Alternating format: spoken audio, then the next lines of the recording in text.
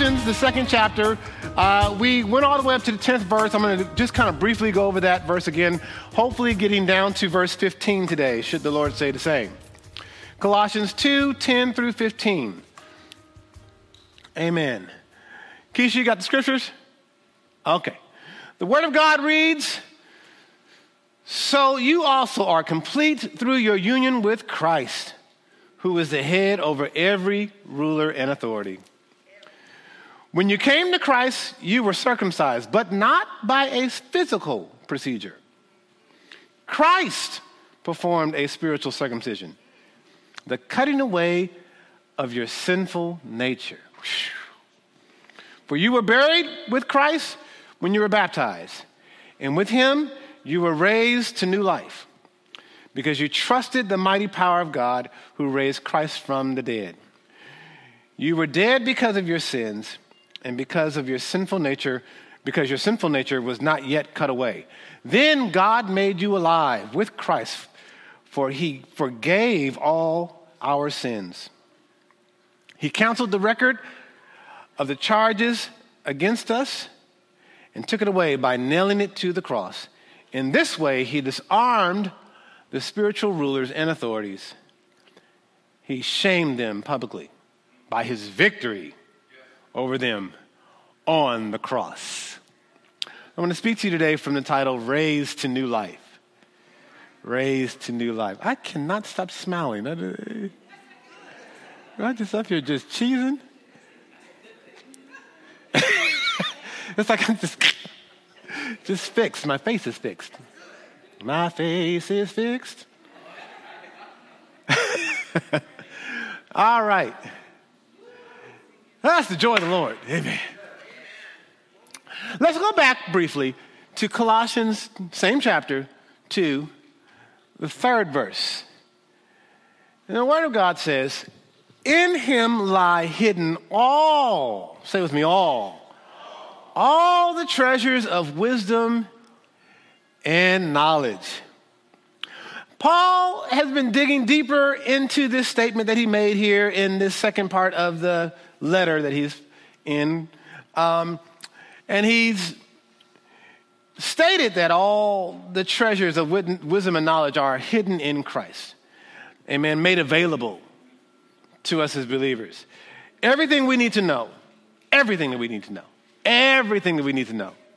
is found in Christ Jesus. Amen.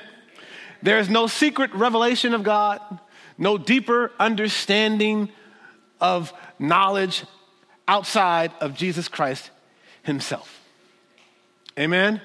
Now, when I study the Bible, I read and then I reread the text, and then I look at several different versions of the text, and I'm trying to gain from the Bible, to extract from the Bible, the main statement, the main message that has been conveyed from the writer, to try to get a solid biblical footing on what is being said. And some of the subheadings or some of the titles, the King James Version doesn't really give a lot of, if any, subheadings. But other translations do. And I just want to kind of give you some of the subheadings for this passage that we're going over today. One subheading says, freedom from rules and new life in Christ.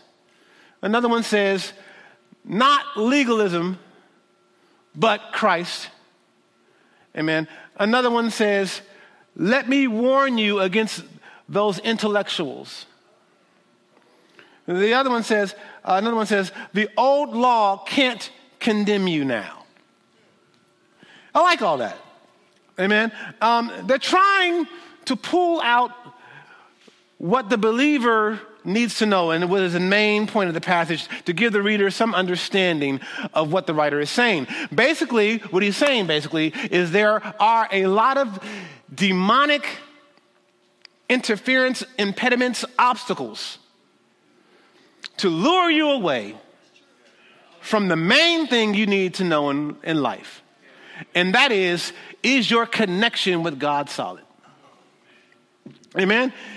And he's saying to these Colossians, this baby church, he's saying, I want you to know that you have everything you need in Christ Jesus. Your connection with God is through Christ alone. Amen? Now, what I said last week, that statement in the 10th verse, it says, we are complete. Amen? Complete meaning already having everything you need to restore the relationship. It's about relationship. It's all about relationship. The treasure is understanding that Christ has accomplished everything we need to bring us back to, as I said last week, perfect standing. Not good, but perfect standing with God. Wow.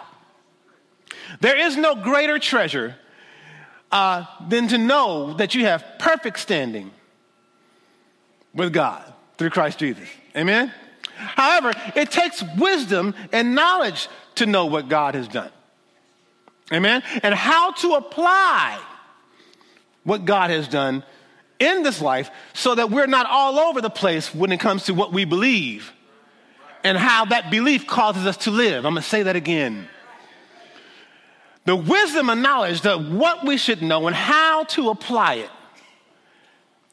All of that has everything to do with understanding what Christ Jesus has done for us. And if we don't know that, then we'll be all over the place with what we believe, amen, and how we live out what we believe. That's key, amen?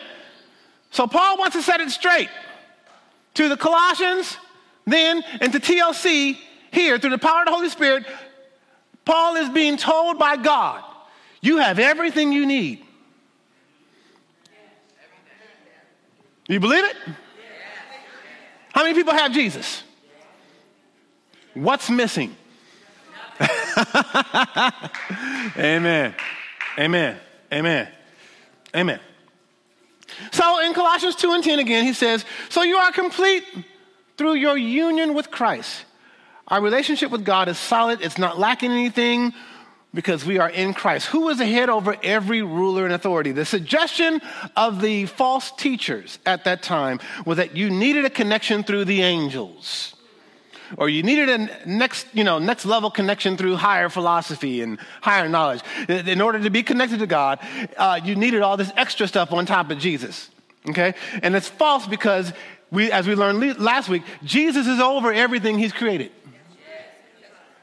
So to get a connection through a bunch of angels or some philosophy when you already got Jesus makes no sense. Okay? He's basically saying you have everything you need. There's no extra deity and no extra philosophy needed. Now, what he does from here, from that statement, is he starts to stack his case like a lawyer. Okay? He's saying now in verse 11, on top of that, further proof of that. Okay? That you have everything you need. Verse 11 says, when you came to Christ, you were circumcised. Circumcision is an initiation rite. Okay? Back in Jewish times or old, during the Jewish religion and that culture, in order for you to be a part of God's people, there was a ceremony or a ceremonial act where the foreskin was cut of every male by a certain day. Amen. And you had to do this in order to be considered initiated or brought into the community, a part of the people of God. You were separated, holy. Now, that's what was happening then. He says, but when you came to Christ, you were circumcised, not by a physical procedure, not by the Jewish rite of ceremony, not by any effort or human effort on your part or anybody else's part. He said it was a spiritual circumcision, the cutting away of your sinful nature. Christ performed it himself. Christ performed a spiritual circumcision. Listen to these words, saints. The cutting away of your sinful nature. Now stop and just take that in. Don't add anything to it. Don't overthink it. The Word of God just said, do we believe the Word? The Word of God says when you were, past tense, circumcised, Jesus performed a spiritual circumcision when you got saved that cut away your sinful nature. Woo. Wait a minute. Your sinful nature has been cut away. Don't overthink it. Just receive it. That's key. Hear me, saints. I've seen a lot of people shipwreck their faith by not believing what God said. Your sinful nature, if you are a believer, has been cut away by Jesus Christ himself. I can see you struggling. Naturally, this brings up a question. Well, Pastor Jamie, God and Jesus, whoever else wrote that, if Jesus cut off my sinful nature, why do I still deal with sin in my life then? Right? I want to curse somebody out right now. Pastor, you just don't know. It's been one of those weeks. And they had it coming.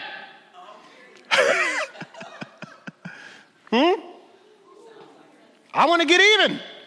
I'm naturally defensive. My children got on my last nerves. I lost it. I looked at a few things I shouldn't have been looking at. I do have Netflix, amen.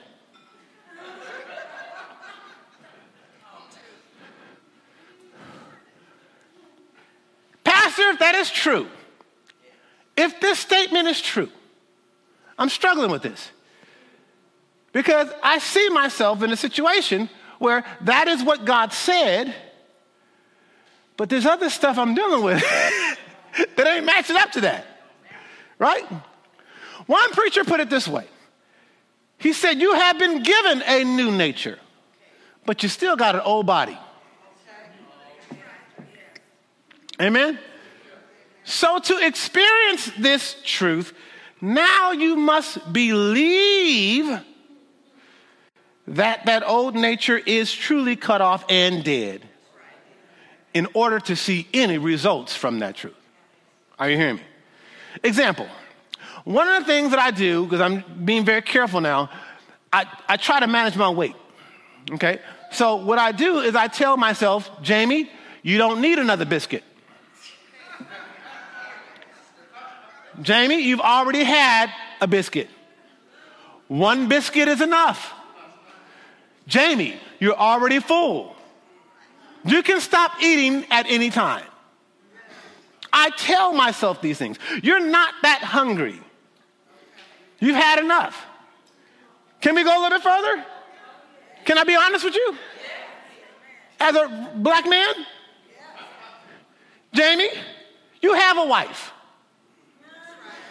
You're already whole and complete in that area. You do not need a chick on the side. Jamie, how many sister pastors do you want? You can't even handle the one you got. Are you hearing what I'm saying? I tell myself, are you hearing me? What is true? Here's the thing. Romans 7, at the end of it says this. Just trust me, it's there. He said, with the mind I serve Christ, but with my flesh I serve sin. Are you hearing and seeing what's happening? And then Romans, the 8th chapter, you turn that chapter, it says, the key to walking in victory is walking in the Spirit, so that I do not fulfill the desires of the what? Flesh. Oh, you guys know it. So here's the thing. I have the mind of Christ, but I recognize that my body has a mind of its own. So I believe what God says is true. Then I tell my flesh what God says is true. And depending on the grace of God to empower me to live what is true, that's how I walk in victory. That's how I walk in the truth and not the lie. Are you hearing me? Good. You're getting it. Good. I'm not depending on any other deity. I'm not depending on any other philosophy. I am depending on the grace of God that allows me to do what I know I cannot do in and of myself. I tell myself what is true. I tell my flesh what is true. That's really what's happening. Amen? And then I depend on God to live the truth. Okay? Amen. That clear? Verse 12. Still stacking proof here that Christ is all you need. Backing up his case.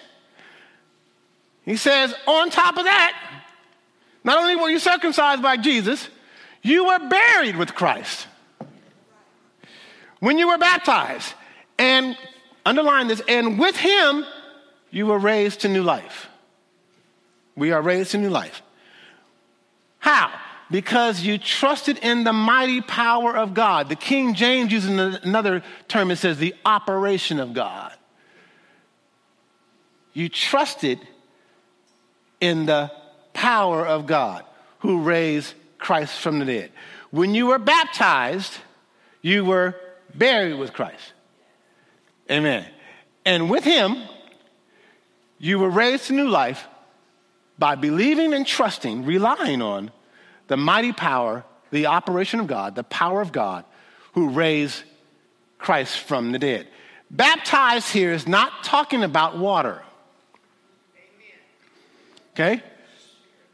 This is not talking about your baptism ceremony that you had when you wore all white or whatever color you were wearing, and they dipped you in the ocean, the pool, the baptismal pool, whatever happened. Amen? He's saying it's not just, how do I say this, Lord? Paul just got rid of the idea that one ceremony and circumcision did it. So he's not saying that baptism does it. Are you hearing me? He's not saying that this water baptism is what has caused you to have new life. There it is. Baptism does not make you saved. This word baptism, when you really look at it, baptism is just a visible picture that is publicly displayed so that people understand and know that this outward picture of going into the water and coming out of the water represents an inward work that God has done in your life. Are you hearing me? So saying baptism here, he's saying that you are identifying with Christ. Your identification is now totally in Christ. When Christ died, the old you died. When Christ rose, the new you rose with him. Woo! Are you hearing that? Okay? So he said, furthermore, you were buried with Christ when you were baptized with him, and you were raised to new life because you trusted in a mighty power. I trust in the same power that raised Jesus from the dead. That same power that raised him from the dead raised me into new life. What's different about me? I don't know what it is, but something has happened. I have this new ability that I did not have before. I've identified with the death of Jesus Christ. I identify with the raising of Jesus Christ, and now I have new life. Now, when God makes you alive, you see that here? He says, you were raised to new life. Amen. When God makes you alive, there is no middle state of being. You are not somewhat alive and somewhat dead. Oh. We are not walking around with a percentage of aliveness. Is there any half alive people here? Please let me know. Okay? You are either all the way dead. Am I making some sense, people? Or you are either all the way alive. Here's the point. Thank you, Holy Spirit. Whenever Jesus walked up on the scene, things had to change. Okay? If there was something wrong, then things had to change. When you have an encounter with the Son of God, amen, the truth of God, the gospel, things have to change. When Jesus walked around healing folks, he wasn't halfway healing folks. Are you think this through? You know, I need a new leg. Jesus be like, well, you know, I'll give you half of one. You're going to hop for Jesus, but that's the best I can do. He didn't make you halfway whole. He made you whole. You are complete in him. Jesus doesn't have to do anything. Come on, somebody. The meaning here is completely healed. The Bible never says Jesus halfway healed anybody. You are completely healed, you're not healed at all. Think about it. So the same thing in salvation when it comes to new life. The risen life is God does the saving. That means when you place your faith in Jesus Christ, you are completely saved. Oh, don't let that devil lie to you. I am completely saved. Are you hearing me? You are completely saved. You are completely new, totally new, not halfway new. Are you hearing me? You're new creatures in Christ Jesus. He didn't say kind of, sort of new. Are you hearing what I'm saying? All right. We are complete, brand new, totally healed, whole in Christ Jesus. Romans 6 and 7. Slow down, Jamie. Romans 6 and 7. The Bible says this. Underline this. Knowing this. Starting here from this point. You've got to know this. Knowing this, that our old man is crucified with him, that the body of sin might be destroyed. So it's been cut off, saints. He didn't say that the body of sin may be halfway destroyed. He says, I want you to know something. You got to know this. In spite of your temptations and issues, you got to know that what Jesus Christ done has been something that is total and complete. Your body of sin might be completely destroyed, that henceforth we should not serve sin. Something has been broken. Are you hearing me? Jesus snatched us out of something. It's already, come on, somebody, get this. You know, I just can't get away. No. Knowing this. I just can't stop. No. Knowing this. It's been broken. Amen? Verse 7. For he that is dead is free from sin. I get it now, Holy Spirit. You were buried with Christ. And now you're risen to new life. For he that is dead is freed from sin. That doesn't mean I don't struggle with sin. You may still slip up and do what you hate to do. But do you know what this really means? And it took me a minute for me to really digest this. Do you know what this verse really means? It means that all who are identifying with Christ Jesus, who are saved and repented from their sins, who are believing and trusting and relying on Jesus Christ, the consequences of sin cannot touch you. I know. I get it. Because I was like, really? Really, Lord? What is that saying, Pastor Jamie? There is no eternal death for those who are now in Christ Jesus. The wages of sin is death. But if you have died with Christ, you are now raised to new life. And that means the eternal death is no longer a consequence for you. What are you saying, Pastor Jamie? The old you was already dead. No.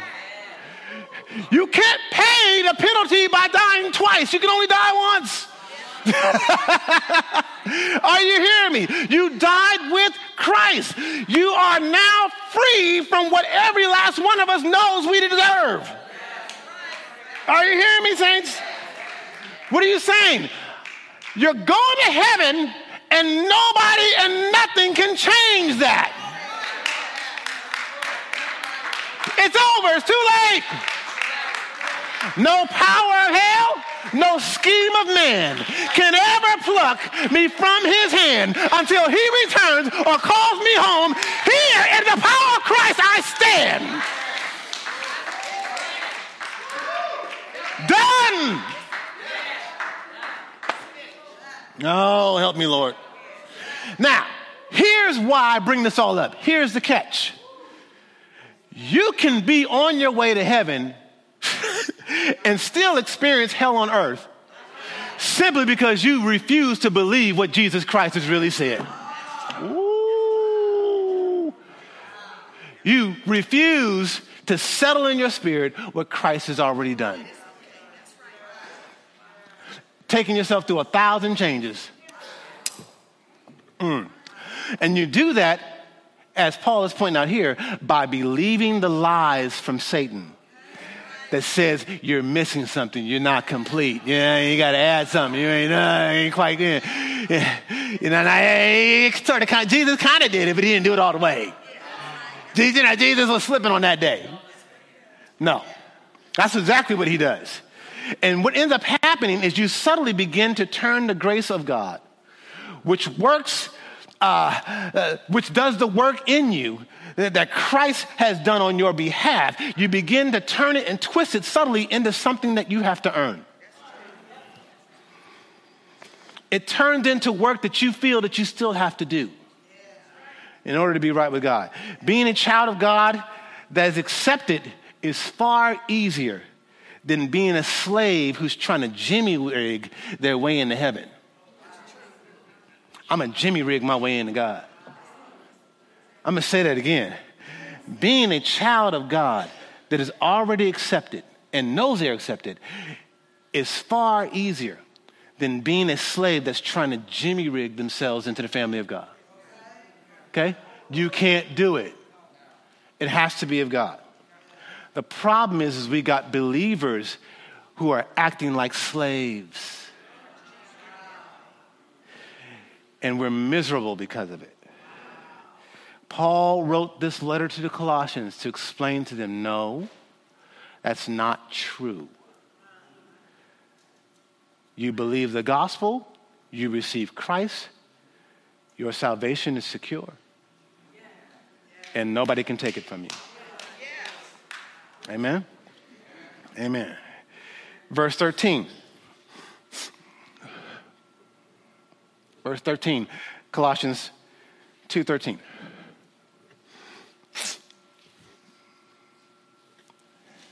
The word of God reads, you were dead because of your sins and because your sinful nature was not yet cut away. What he's saying here is you couldn't respond to God even if you tried hard to.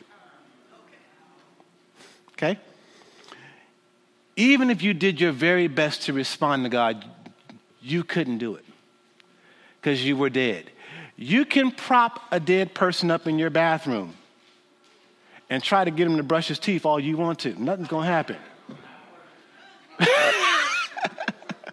It's not going to happen.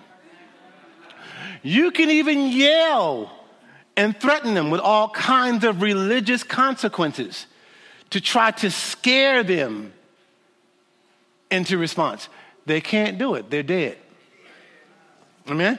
For all of us trying to scare our children into salvation, for all of us trying to push our wayward family members and unregenerated husbands into the body of Christ, nothing will happen until God does something. Oh, you need the rest in this. Because dead people do not respond until the Holy Spirit quickens them to life. And if you remember your own story, it was the same thing with you. You couldn't respond either until God said, now is the time. And he brought you into new life. And now you can respond. Why? Because you were dead. You were dead. Now, that doesn't mean that we give up praying and trying to, evangelize. No, that does not mean that. That's a fatalistic point of view. We don't do that. It means that we keep praying. But we understand that only God and nobody else is going to be able to do this miracle. Why do I know? Because it was the same thing that happened to me. I was dead until he quickened me to life. So he says, you were dead because of your sins and because your sinful nature was not yet cut away. Your old nature was still attached to you. So you couldn't respond. Are you hearing me? Verse 13, almost done. Then God made you alive with Christ, for he forgave all your sins. Now, we hear that over and over and over again, but I want you to understand that there's a deep understanding that God has of human nature and what sin has done to his human creation. Okay? He does something that, if you think about it, we would never do. God made us alive with Christ, comma, for he forgave all our sins, period. He didn't forgive some of your sins. He forgave all of them. Now, before I move forward, take a minute and go back in your mind all the things that you did in rebellion against God. Just take a second. Some of us don't even want to. It's bad, ain't it? Now hear this. Jesus forgave all of it. All of your sins. Everything that you've done that God hated, he forgave it all through Christ Jesus. All of it. Isaiah 55 and 7, Isaiah 55 and 7 says this: let the wicked forsake his way, and the unrighteous man his thoughts, and let him return unto the Lord, and he will have mercy upon him, and to our God, for he will abundantly, I love that, abundantly pardon. God is not some insurance company deciding which accidents he's going to cover and which ones he's not. Okay? He's not saying, I will cover some sins. But that one sin that you did, I don't know. The premium on that's kind of high. You can't afford that one. So you're just going to go to hell for that one. God is not doing that. God covers it all. The blood of Jesus has caused all of us to be forgiven for everything we've ever done. Are you hearing me?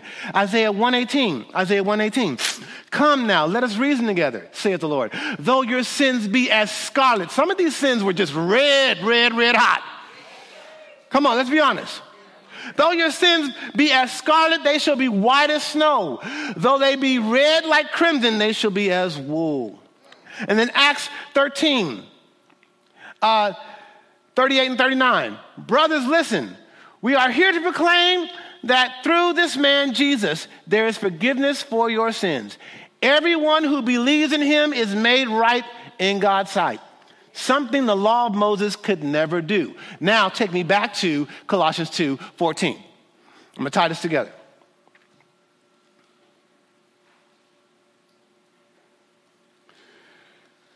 We were dead because of our sins, because of our sinful nature was not yet cut away. It was attached to us. Then God made us alive with Christ by forgiving all of our sins. Okay, and then verse 14 says, he canceled the record of the charges against us. He canceled the debt that we could not pay, saints. We loaded up like a credit card with extreme interest. Charges that we could never pay. You know how that is. It's just like it just gets worse and worse and worse. And when you just never get out of debt. Every time we sinned, another charge was added. Every time we thought something wrong, another charge was added.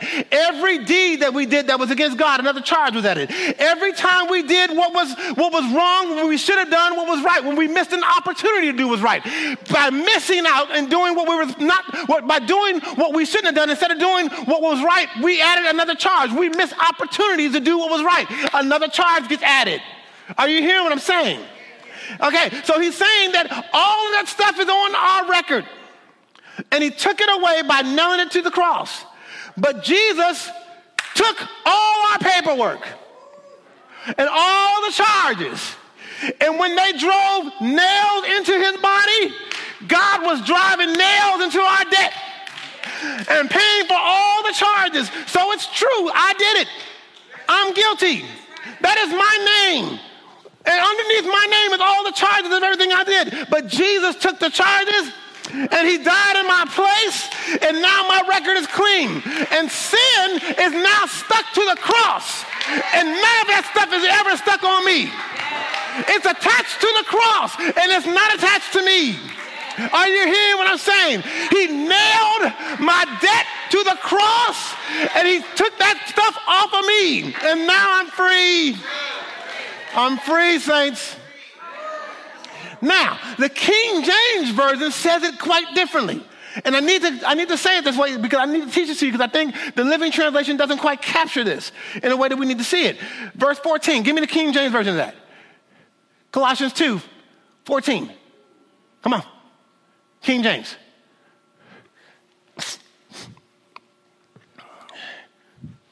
I sent it to you.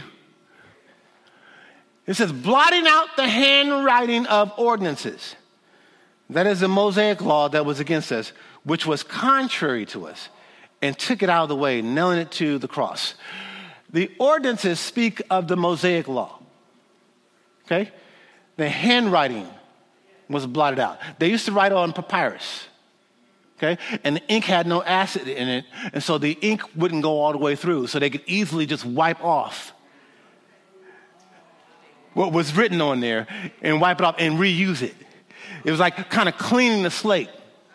Okay, so blotting out the handwriting of the Mosaic law, not just the ceremonial, but the moral law that was against us. Thou shalt not, thou shalt not, thou shalt not. Okay, which was contrary to us. He's basically saying that the law has a way of becoming a hindrance. Oh, and he took it out of the way, nailed it to the cross. Knowledge of sin is good so that you know when you've done something wrong. But knowledge of sin alone cannot make you do what's right. Are you hearing me, Pastor Rick? So the law serves its purpose.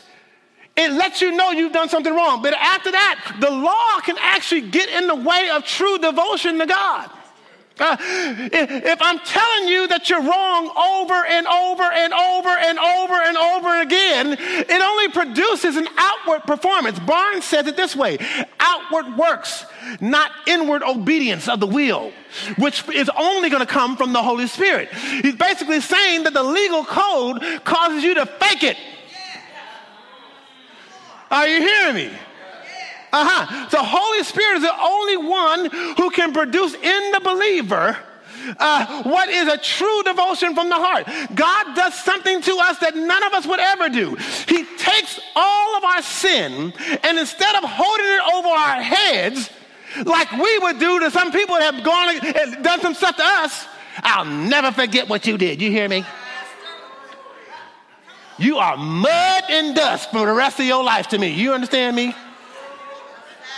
Instead of holding it over our heads, what God does is he wipes the slate clean. He does something that nobody will ever do.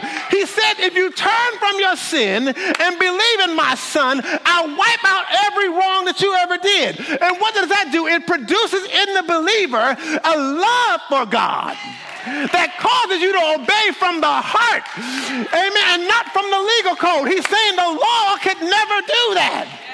We would have never done that. I would have held that thing against you. And he's saying that what God does, he says he sees all of our stuff, and he wipes it clean. And out of that, we go, you know what? No one's ever done that for me before. Who would do that for me? Because of that, it causes me to love God. So my devotion, my obedience comes from the heart. And when they say I love him because he first loved me, that's what they're talking about.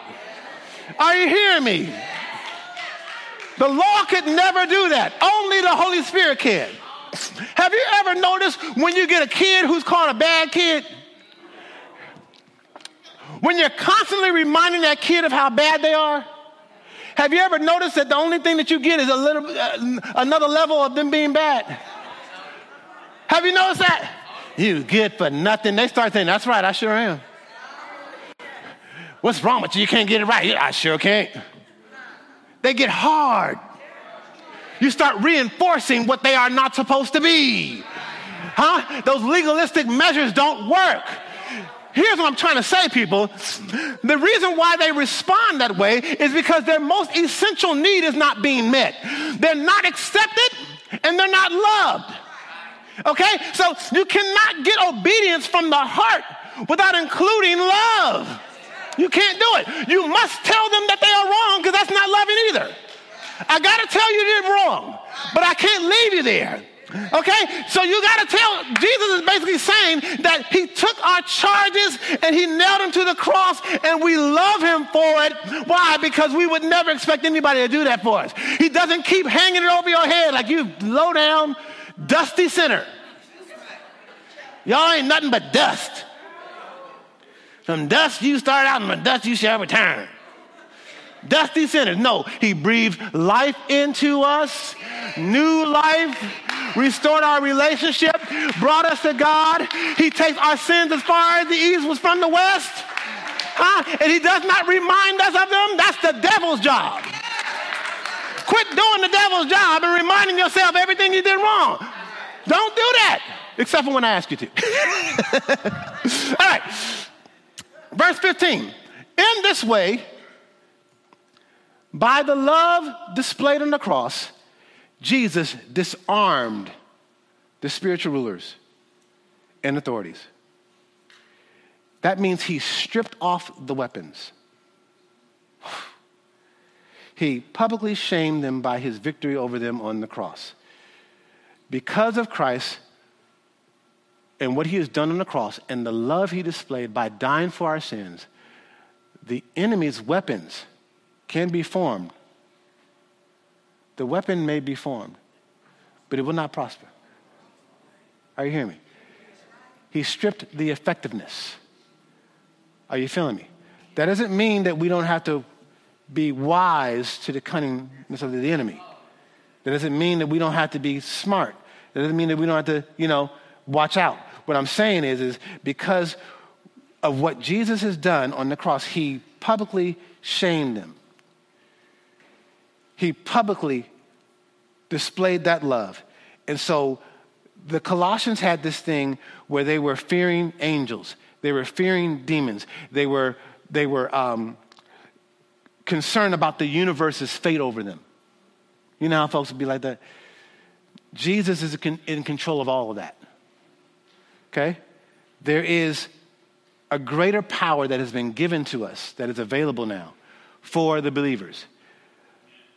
The hold that the enemy had on you has been stripped. Are you hearing me? Is anybody experiencing this? Huh? Is anybody, what I'm telling you is this is because of the cross. When Jesus died for your sin, the enemy had no choice but to let go. When you got saved, his power was broken. Do you believe this, though? Do you believe this? Are you depending on anything else other than Jesus Christ on the cross? Do you believe this? There is no such thing. Edna taught me a long time ago. You got these spooky Christians. They believe in all kinds of stuff. They might as well levitate in church. They believe in all kinds of things. Edna used to say, there ain't no such thing as luck. Jesus is in control of everything. We ain't depending on nobody but Jesus. She told me that when I was a child. And I never forgot it. Because I ran into in the music business, I ran into all kinds of spooky Christians. They believe all kinds of stuff on top of Jesus.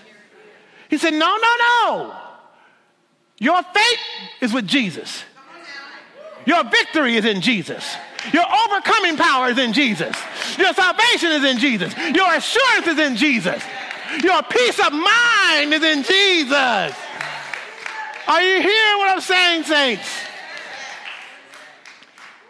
He publicly shamed them, got the victory over them on the cross. Now, Pastor, why are you going over this over and over again? What is the point? Well, here's the thing, saints. Give me 2 Corinthians 5:19. I just want to end with this.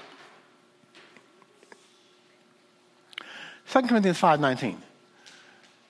It says this, and we've read this before. For Christ, for God was in Christ, reconciling the world to himself, no longer counting people's sins against them. And he gave to us this wonderful message of reconciliation. How many people in here we got saved here? In here, how many people are saved? Are you saved? How many people are saved? Okay, can you hear me? Okay, now you can. Okay, everybody, raise your hand high. You saved? Amen. Guess what you've been given? The message of reconciliation.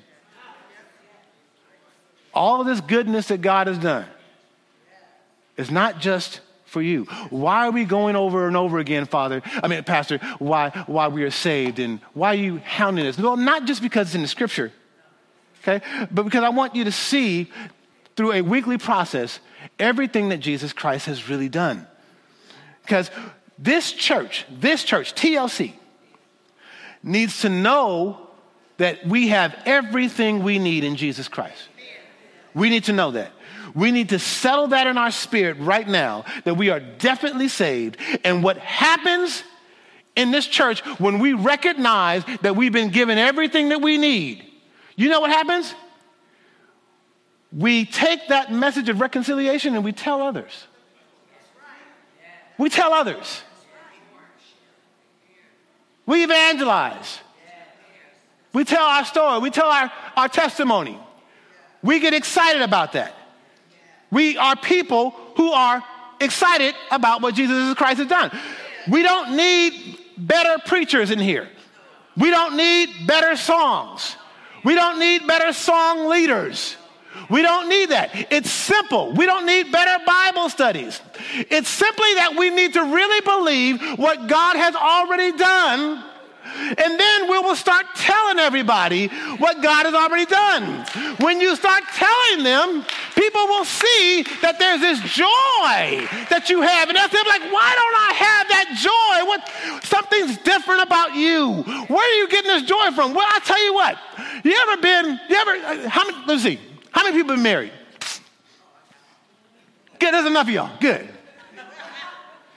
Praying for y'all. Here's the thing. Here's my point. You ever notice when a girl gets proposed to by her boyfriend? You ever see what happens with her? She just lights up.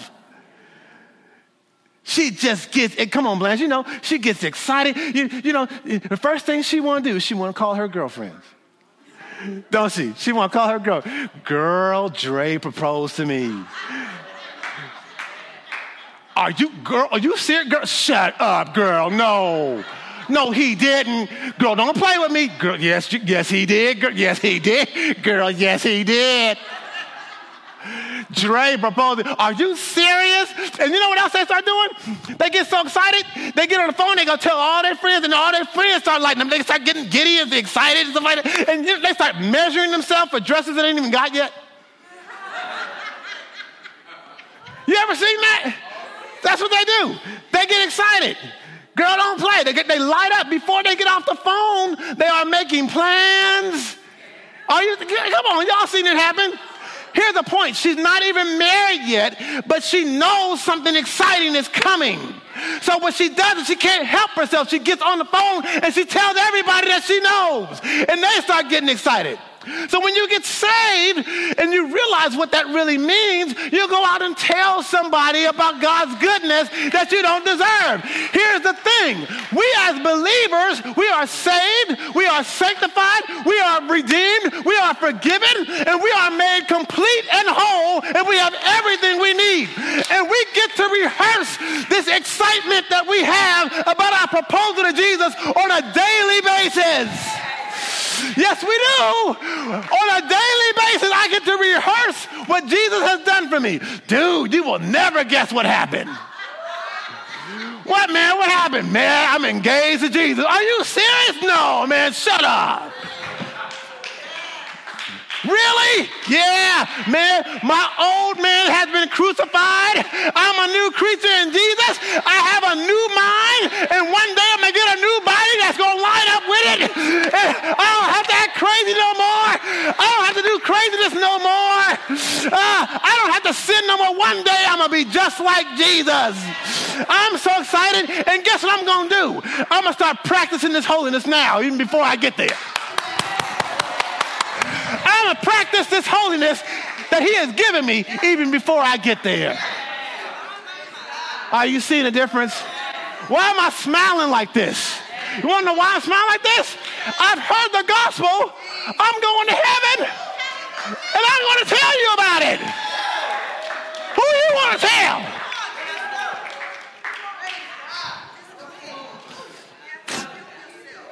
We have new life. It has already happened. Now, there are some things that the Holy Spirit is working on, but if we preach this thing in order, section by section, line upon line, there is a purpose for the believer being rock solid in what they have been given. And you start there. You over and over again, you pound that in. Paul is saying, listen, I know y'all didn't come out of some craziness. We was with a family whose name shall not be mentioned. And they were telling me some stuff that they had done and been involved in. And some of the stuff was just hilarious. Crazy and hilarious. And I started thinking to myself, you know, they ain't no better than me. I ain't no better than them. The Hawkins family got some craziness too. I'm talking about this version. We got some crazy stories too. When you think about it, here's the thing that blows me away. That we could come from wherever we came from. And that Jesus Christ could reach into decades and generations of sin. Folks who just denied him and denied him and denied him. And one day you end up getting saved. Whoa! So it doesn't matter where you come from. It doesn't matter what your family history was and what they did. When you are in Christ, you are a brand new creature. Totally.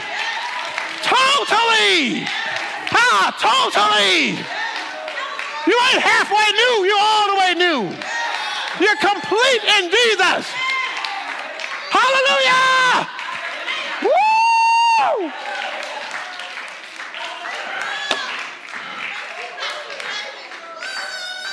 And I want to encourage you today.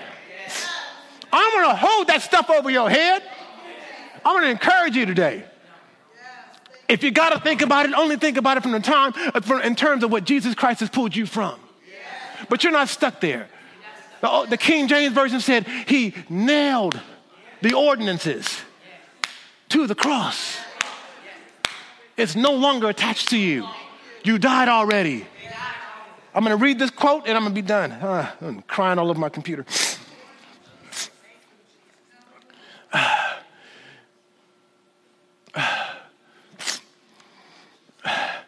The meaning of all this is that since Christ has achieved so much victory and has subdued all the foes of man, we should not be led captive, but should regard ourselves as free men. We should not be made again the slaves of customs or habits or ritual observances or superstitious rites or anything else, whatever that has its origin in the kingdom of darkness. We are bound to assert and to use our freedom and should not allow any hostile power in the form of philosophy or false teaching of any kind, I don't care where it comes from, to plunder, spoil, or beguile us. The Christian is a freed man. His great captain, Jesus, has subdued all his enemies, and we should not allow them again to set up their dark empire in our souls. The argument of the apostle is coming from these verses. It is derived from this passage of scripture. This is what Christ has done. He says, he mentions 4 things. He has given us spiritual life. He has forgiven all of our trespasses. He has blotted out or abolished the ordinances, the sin debt that was against us. And he has triumphed over all our foes. And he says basically this, that we should not be made captive or subdued by any of the rites of superstition or any of the influences of the kingdom of darkness. He says it is your responsibility to remind yourself of what Jesus Christ has done for you and not let somebody's subtle, sneaking teaching, spooky Christianity, being ridiculously rigid, which we're getting ready to get into, asceticism, where it's about works and not Christ. Don't allow any of that to make it seem like those things are what's causing a new life in you. It is Christ alone. If you want to study somebody, I'm going to say it again. Look at Jesus. Look at what he's done. And what you will see happen is when you realize everything he's paid for, it will turn into love, saints. It will turn into love. The law couldn't do it. The legal code cannot do it. If you keep allowing people to speak into you who you are not,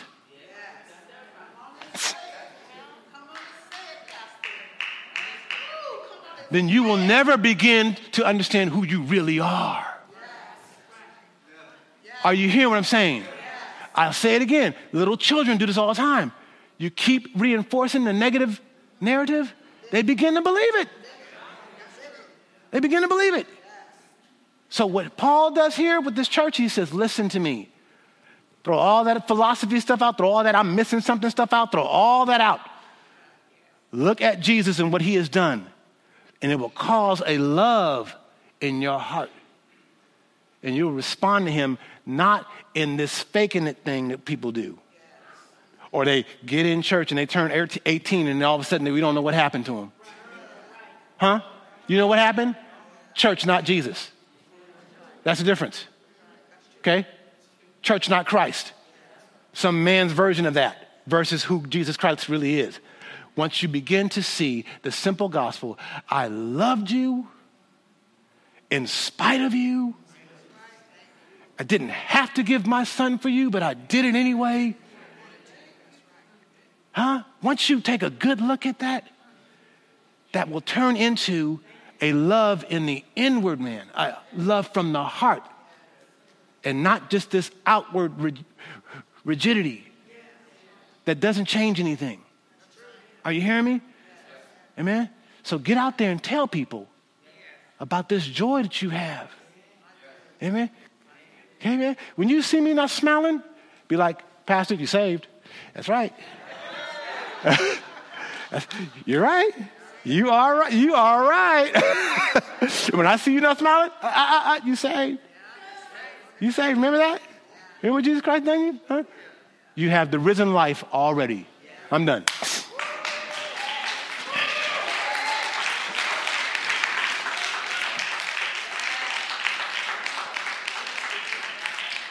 I'm excited because we're going to get into some stuff in the coming weeks that exposes this real religious side of things that causes people to step out because they were never really a part of the love of Christ.